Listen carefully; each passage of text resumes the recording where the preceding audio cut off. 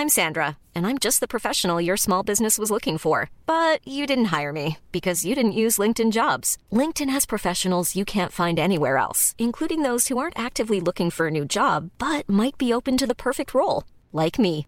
In a given month, over 70% of LinkedIn users don't visit other leading job sites. So if you're not looking on LinkedIn, you'll miss out on great candidates like Sandra. Start hiring professionals like a professional. Post your free job on linkedin.com/people today.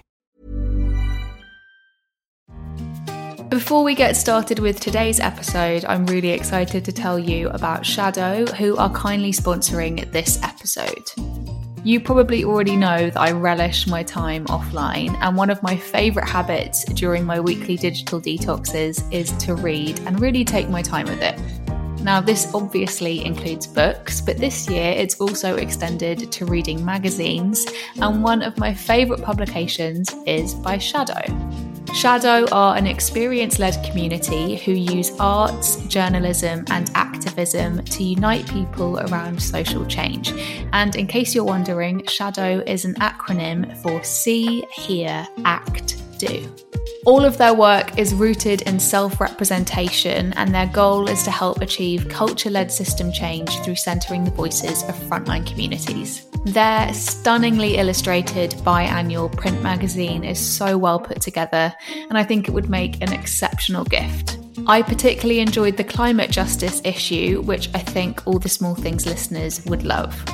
So if this sounds appealing, head to shadow-mag.com/shop. And do be sure to check out their Instagram, which is @shadow.mag, where they post all their online articles, calls to action, and details of their upcoming events. Hello and welcome back to the show. Venetia here. It has been a little while since the last episode and I have really missed you. I am super excited to be back with one final episode, bringing season 3 to a close. If you've enjoyed this series, it would mean the world to me if you could give the show a 5-star rating on Apple Podcasts, or you could share the episode on your social media, tagging me @Venetia Lamanna and tagging the show @ATST Podcast. Many of the issues we discuss on All the Small Things come back to the theme of love, which is why I am just delighted to be bringing you today's episode with journalist, author, and absolute gem of a human, Natasha Lunn. Natasha Lunn's Conversations on Love began life as a much-adored newsletter with 10,000 subscribers, focusing on a wide range of issues intimately connected to love, before turning into a 16-way publishing bid and a Sunday Times top 10 best-selling book. In this exceptional book, Natasha draws on her own loves and losses and speaks to a wide array of authors and experts to learn about their experiences, asking, how do we find love? How do we sustain it? And how do we survive when we lose it? This book features interviews with some incredible people, including Juno Dawson, Roxane Gay, Dolly Alderton, Candice Carty-Williams, and Esther Perel. I found myself frantically underlining most of the book before realising that I really should invite Natasha on the podcast, and I'm delighted to say that she agreed and to be bringing you this conversation. Conversations on Love is easily one of my favourite books from this year. I can't stop recommending it, and I think you will love it. In the meantime, if you're yet to read it, I really hope you enjoy this conversation.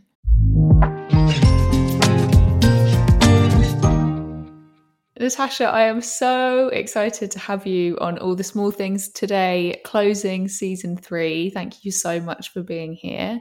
First, let us start as we always do. I'd love to hear if you have any kind of morning routine or small rituals that you like to practice when you wake up to kind of set the tone for your day.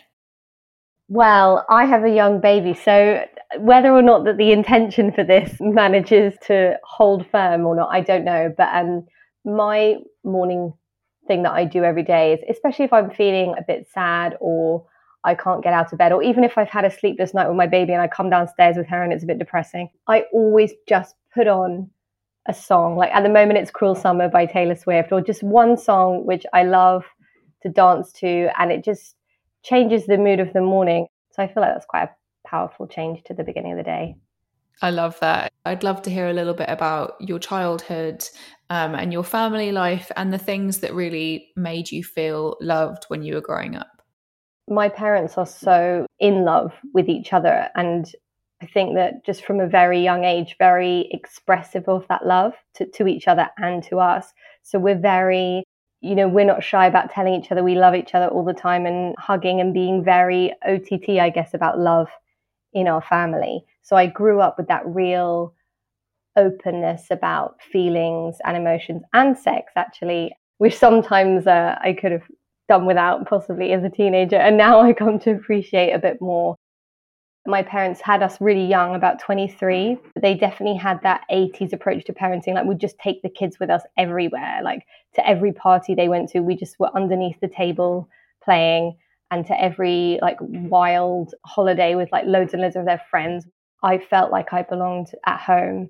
And certainly times when I was older and things would be going wrong, or I would be getting rejected, or I would feel I really messed up, I did always have that sense of, well, I can just go back home and I'll be loved and everything is okay there. Like around that kitchen table, no matter what I've done that's shameful or bad, I can go and sit there and dance with my mum, and I know that I will be loved. So I feel, just to have a parent who loves you is something we take for granted, isn't it? And it is a great love story. Absolutely. And your book has really, really helped me appreciate that parental love more than ever before, actually. So before we start talking about the book, I'd love for listeners to hear about what made you start the newsletter Conversations on Love, and how quickly you realised that it would make a good book. Well, I started the newsletter, ironically, for somebody who thought that they'd been obsessed with love for years and years, just realising that I knew really very little about it, and particularly falling into a romantic relationship and meeting my partner. Just so much of what I've assumed about a romantic relationship was not how it actually was. Starting a relationship is a real beginning, and I think I had always seen it as an ending. When we're single, we talk a lot about the importance of being independent and putting love into friendship and all these other places, and realizing that is just as important when you're in a romantic relationship, and that you need so many different people to see you in all these different ways. And I guess I realized that I'd had quite an egotistical approach to love, and I've been very focused on finding somebody to love me, and I hadn't invested any time in figuring out how I could love better. I guess part of it as well is growing older and realizing that things are going to get more difficult, and there are going to be periods of disconnection with family, with friends, in romantic relationships, and thinking, okay, well, I've got to this very lucky point in my life where I have these people who I love. How can I get better at that? And how can I make sure that I'm not overlooking all of the different love I have, was the starting point. And then, to be honest with you, the thought of writing a book about it filled me with dread, because it's something you can't really pin down into words. Like, you can never, ever sum up what love is on a page, I don't think. And so I just thought it was impossible. I was like, you can't write a book about this. What are you going to say in the final page? What's the answer? There is no answer. And I think finding meaning in that mystery and actually trying to explore these topics whilst knowing that you can never really reach a finishing line is kind of what loving is. And so I tried to make the book echo that mystery in a way, and I felt like that was a meaningful way to do it. Absolutely was. Honestly, it is easily one of my favourite books that I've read this year and over the past few years. I just cannot stop talking about it and recommending it. The thing I love in particular about the book is how it places emphasis on different kinds of love, from strangers, which is something that I talked about with Hassan Akkad earlier in the season, how these moments of kindness from strangers really lifted him and helped him on his journey.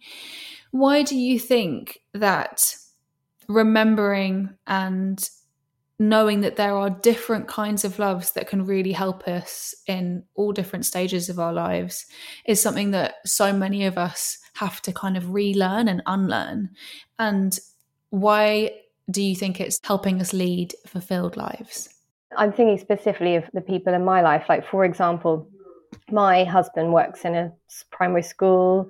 He's not really interested in writing or writers or journalism, or he reads but very different books to what I read, and he's not going to be there talking about bell hooks dying and talking about her work or something like that. But I don't need him to be that for me, because I have friends who I will have those conversations with and who see those parts of me and I see those parts of them. And if I say didn't have those friends, maybe I would feel really frustrated. When you don't have those different people who can engage with different sides of you, you can maybe run the risk of loading all that expectation onto one person. And inevitably life changes and people are busier or less busier at different points and move to different places and have different personal struggles, and they might not be able to give you the level of time or connection at that intensity all the time. Certainly for me, having lots of different friends maybe allows me to give my friends a bit of a break when perhaps they need to be distant, because I'm not relying on them for absolutely everything. So when we sort of put, particularly romantic love on a pedestal above everything else, it just puts a lot of pressure on that one relationship to deliver all of our happiness, which of course is just impossible for one person. And also it's not just other people, but understanding there's a level of responsibility we have for our own happiness too, rather than looking to a romantic relationship to answer all those problems for us, or to fix something, or to ease loneliness and make us feel happy forevermore, which I think is, certainly how I, and I think a lot of other people I've interviewed have felt growing up. I will be unhappy if I'm not in a relationship, and just that fear of being alone and seeing that as the only answer to being alone, when actually you can find connection in lots of different places. I definitely felt pretty overwhelmed, but in the most wonderful way, when I went through my kind of biggest breakup of my 20s, because I just realized how much my friends were there for me. And it really solidified so many of my friendships. Through this breakup, I realized that I had so many deep loves, and not only deep loves with my friends and the women in my life, but also love that's very romantic. I do really feel like friendship can be just as romantic as the romance that we get from our partners. So I was wondering if you had ever experienced romance in some of your friendships, and if you could tell us about that. Completely. And, if I think about Valentine's Days, I remember the ones with my friends. There's one where I was actually like, my friend was crying in a pub on Valentine's Day, and we were both in not a great place, but it was just this real moment of vulnerability and connection, and kind of showing up there and thinking, well, everything is crap, but we're here and we can laugh about it together. I think that's a form of romance too. But yeah, I think like those little things you do for friends, of handwritten cards that you send each other, or I was even thinking about, hen dos are trite, but I didn't really have one. I just had people come round for margaritas, cocktails and pizzas. My friends had all like taken a photo and written like the story of the memories with us. And I was just looking through it and thinking, these are such moments of love that I remember now and feel great nostalgia and romance about. Even jewelry, like now I'm wearing a bracelet that's one of my best friends given to me that's engraved, and I haven't taken it off. That I wear every day, like I wear my wedding ring every day. It's just a little reminder. I guess where I'm at now with romance and friendships is knowing that I have to be a bit more conscious about those romantic gestures. When we were younger, just having more time and perhaps seeing each other more often. And as you are less able to do that, particularly people moving hours and hours away, or even sometimes different countries, I have learned to send more letters in the post, and I have learned you have to almost make the milestones, because maybe there aren't anniversaries in the same way, and maybe there aren't those societal markers. So you have to sort of make them up yourself. So I would say romance now has to be more active for me in those friendships. And I'm always trying to think of ways to do that. A therapist actually said to me the other day, she calls them placeholders. So even if you can't be there, it's just sending a note or something that says, I love you. I'm so sad I can't be there, but you're in my mind today and I'm remembering this about you. Or just those little quiet acts of love, I think, become much more important. I have definitely noticed the start of the shift that I think you're referencing, and also that you wrote about in the book, because I am at a stage now where a couple of my friends have started to have babies. I don't live in London anymore, so I've missed out on a couple of the get-togethers with my kind of core group of girlfriends recently.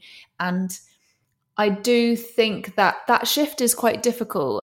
If other people are listening who are in that kind of similar shift, what kind of words of comfort would you have for them? I guess what I'm also saying is there also has to be an acceptance that these friendships will change. I had dinner with a friend recently who is maybe thinking that she might not want children. And she said to me and another friend, "Oh, you guys have become really close because you're parents." And I said to her, I love that we don't talk about kids. Of course, I love my friends who are mothers, and there is something amazing about saying, okay, they've got this temperature. What is it? There is bonding. But at the same time, I'm so treasure those friendships where I can go and not be a mother and inhabit the other side of myself and be seen for the part of me that's still separate to that, which is still there.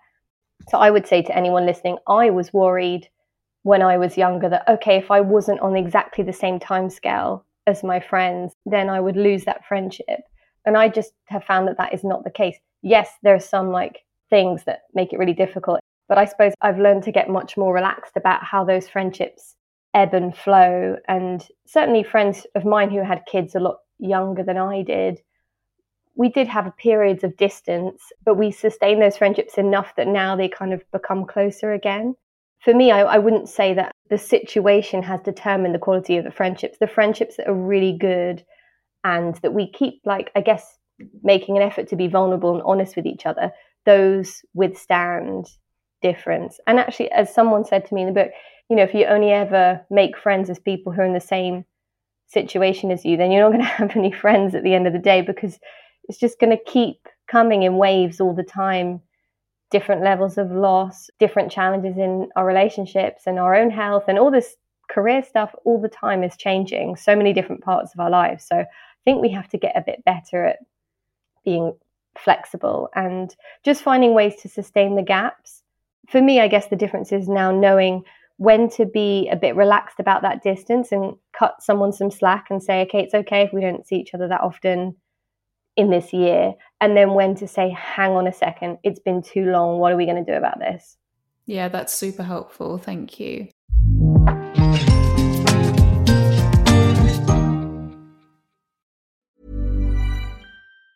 This Mother's Day, celebrate the extraordinary women in your life with a heartfelt gift from Blue Nile. Whether it's for your mom, a mother figure, or yourself as a mom, find that perfect piece to express your love and appreciation. Explore Blue Nile's exquisite pearls and mesmerizing gemstones that she's sure to love. Enjoy fast shipping options like guaranteed free shipping and returns. Make this Mother's Day unforgettable with a piece from Blue Nile. Right now, get up to 50% off at BlueNile.com. That's BlueNile.com. Quality sleep is essential. That's why the Sleep Number Smart Bed is designed for your ever-evolving sleep needs. Need a bed that's firmer or softer on either side? Helps you sleep at a comfortable temperature? Sleep Number Smart Beds let you individualize your comfort, so you sleep better together. J.D. Power ranks Sleep Number number 1 in customer satisfaction with mattresses purchased in-store. And now, save 40% on the Sleep Number Limited Edition Smart Bed for a limited time. For J.D. Power 2023 award information, visit jdpower.com/awards. Only at Sleep Number stores or sleepnumber.com.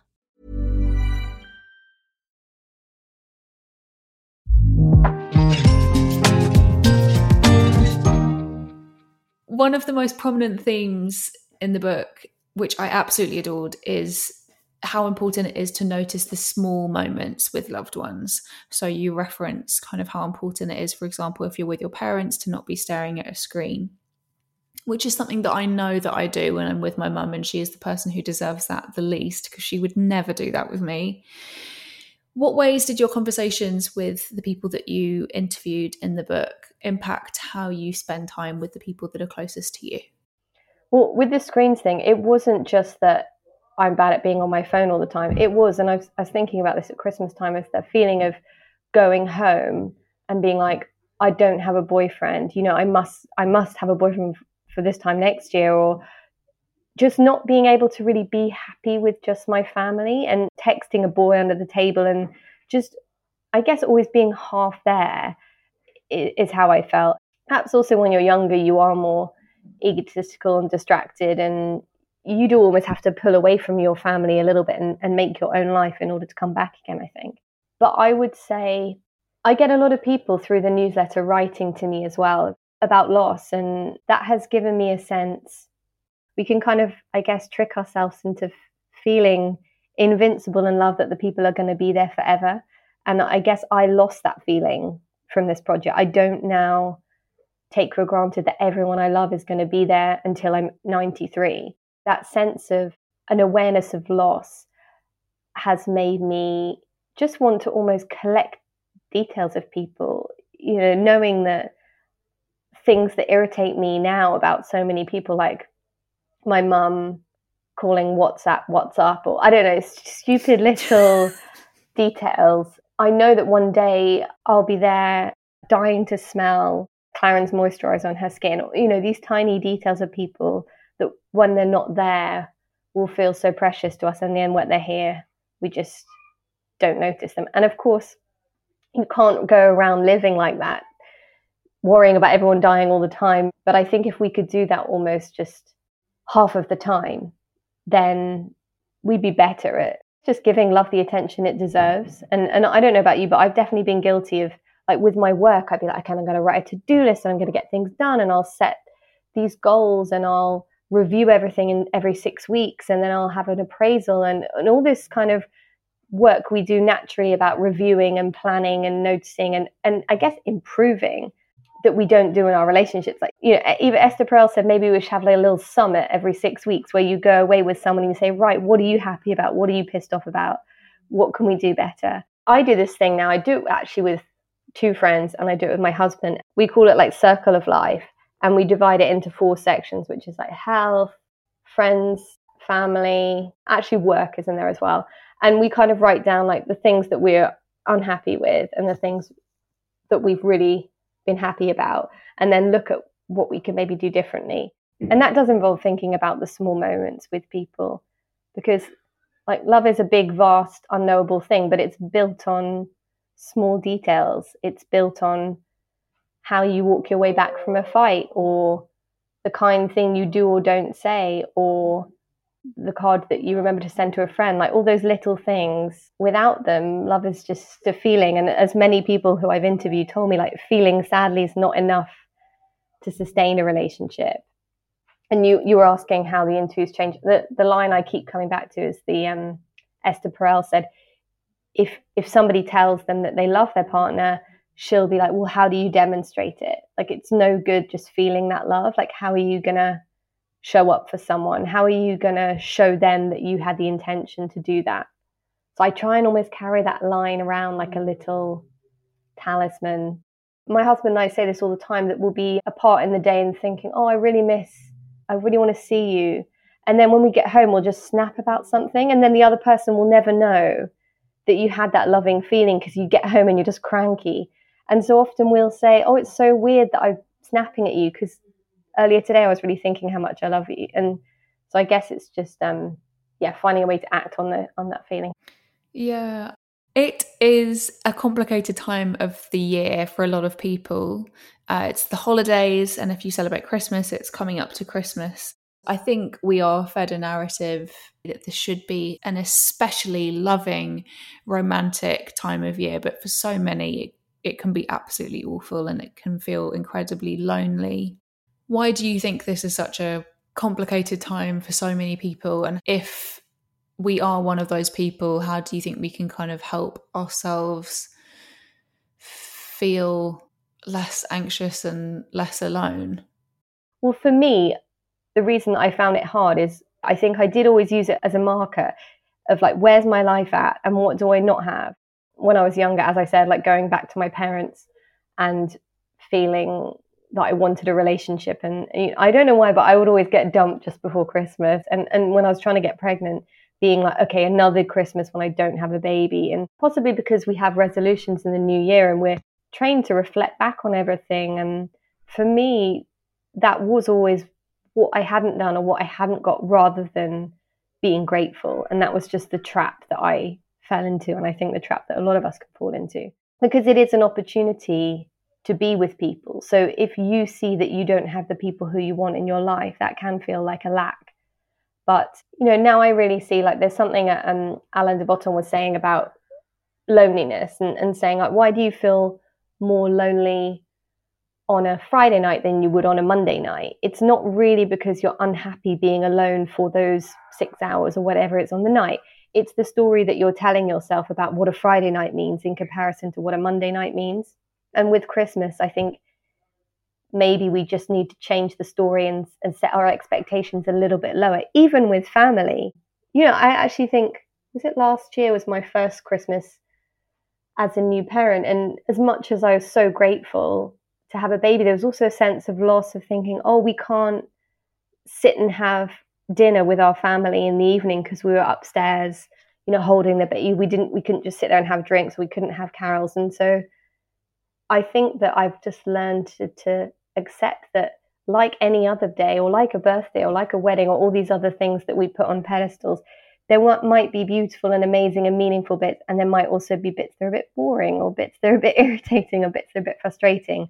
And so even past me looking at those new mothers as having absolutely everything I ever wanted, and their life was so perfect and happy, and I was miserable and alone. Well, the truth is that I had fun those years as well, and I had sad bits, and possibly the people who are new mothers had tough bits and beautiful bits as well.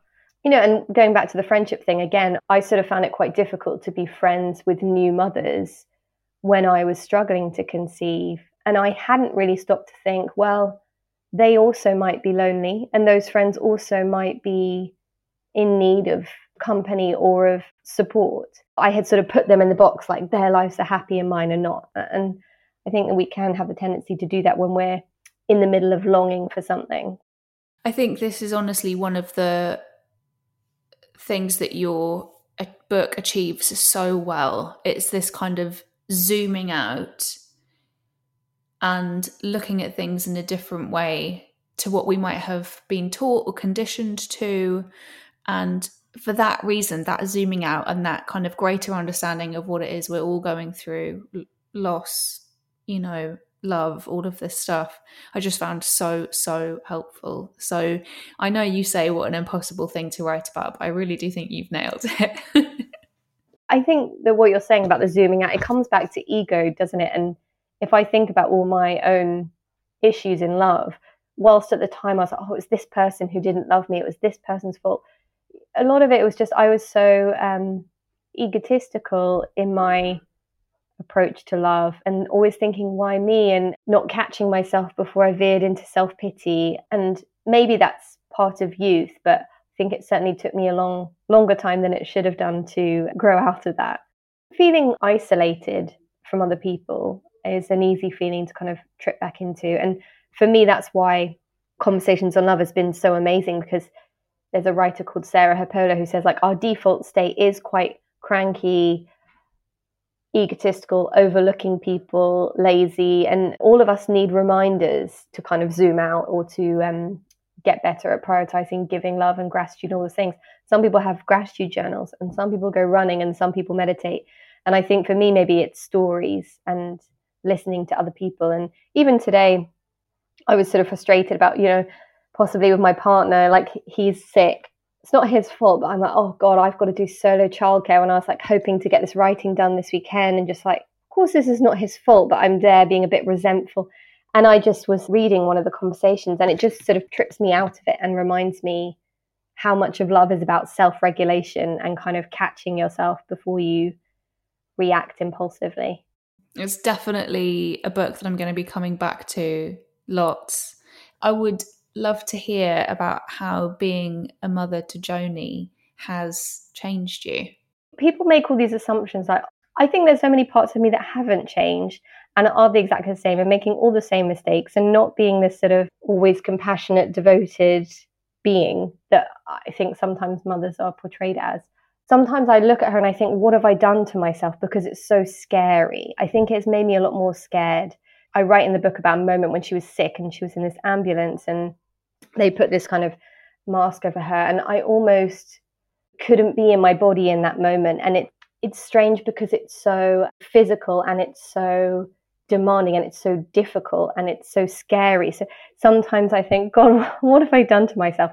But in a wonderful way, it's really just another reminder of how wonderful it can be to give love. And kind of thinking about when I was younger again and just obsessing over when will someone love me, and just this idea of being loved being the most amazing feeling. But in the beginning with the baby, you're not getting that much back apart from them being like delicious and cute and wonderful, because they can't talk. You know, they just demand things of you all the time. And it just reminds me how rewarding it is to keep giving love. And also reminds me that nothing good in life that has happened to me has been easy. It's really, really difficult, but that doesn't mean that it can't be wonderful. And I'm starting to think that maybe all of love is like that, that maybe romantic relationships are not just as easy as I thought. Like, it's so difficult. There's so many moving pieces in some ways. And I think that's what makes it amazing. Like when I look at my husband now, I think, oh, I see the time that you have cried in my arms, or I see the moment when I'm like throwing up in the loo and you're shitting and we're trying to look after our babies. We've both got the norovirus. All these layers of like difficulty and struggle on top of the easy, blissful moment make this complex, layered, deep love. That's what creates something so special. But I mean, I'm in the early stages. I'm still figuring it out, making many, many mistakes. Love that. How would you feel about a quickfire round? Go for it. Quickfire with Natasha.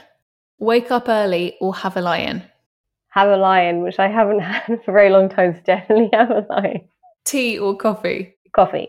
Meditation or yoga? Yoga. Marmite or jam? Marmite. In the trees or by the sea? By the sea. Christmas or New Year? Christmas. Elf or Home Alone? Home Alone. Love Actually or The Holiday? Love Actually. Paris or New York? Paris. Fiction or non-fiction? Non-fiction. Podcasts or Netflix? I'll say podcast.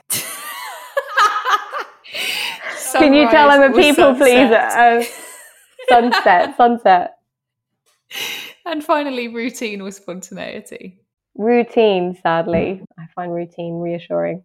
Final few questions. I'd love to hear, what is your one non-negotiable daily self-care habit? Always going and buying a takeaway coffee. Like, I'd rather sacrifice anything else than that one thing of going to the coffee shop and having a coffee made for me. It's just the best moment of the day. Unfortunately, I don't live somewhere now where there's good coffee close by. It's not particularly great, but I don't know why. It's something about the ritual of it. Also, getting up, getting dressed, going out, particularly in lockdown, became so important. So yeah, definitely that. What have you read, listened to, or watched recently that you'd love to recommend? I have just read Foreverland by Heather Havrilesky. It's a memoir about a marriage. And I guess I am really drawn to stories about what happens like after you get together.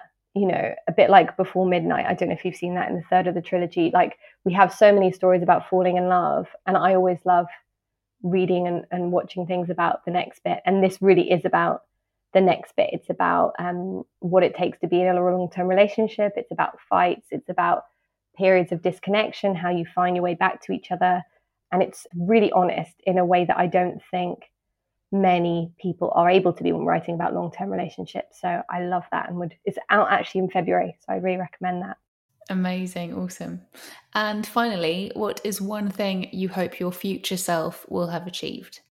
I hope my future self will just have been able to pay attention to the love that she had on that day, rather than looking to love in the future, plans for the future. That's so lovely. Just my eternal struggle. And yeah, thank you for that, because it's a reminder to me to try and do that today.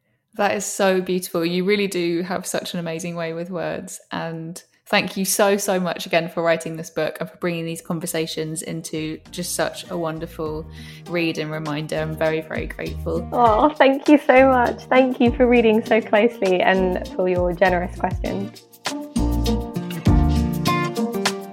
Thank you so much for listening to this season finale. I really hope you enjoyed it.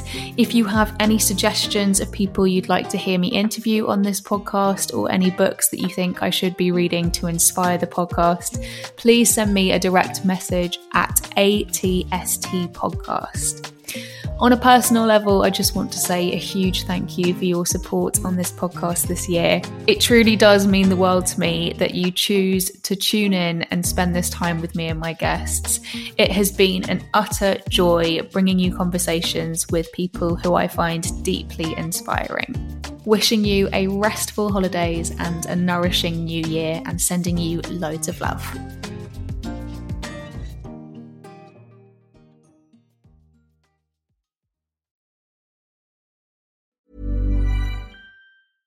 Imagine the softest sheets you've ever felt. Now imagine them getting even softer over time. That's what you'll feel with Boll & Branch's organic cotton sheets. In a recent customer survey, 96% replied that Boll & Branch sheets get softer with every wash. Start getting your best night's sleep in these sheets that get softer and softer for years to come. Try their sheets with a 30-night guarantee. Plus, get 15% off your first order at bollandbranch.com. Code BUTTERY. Exclusions apply. See site for details.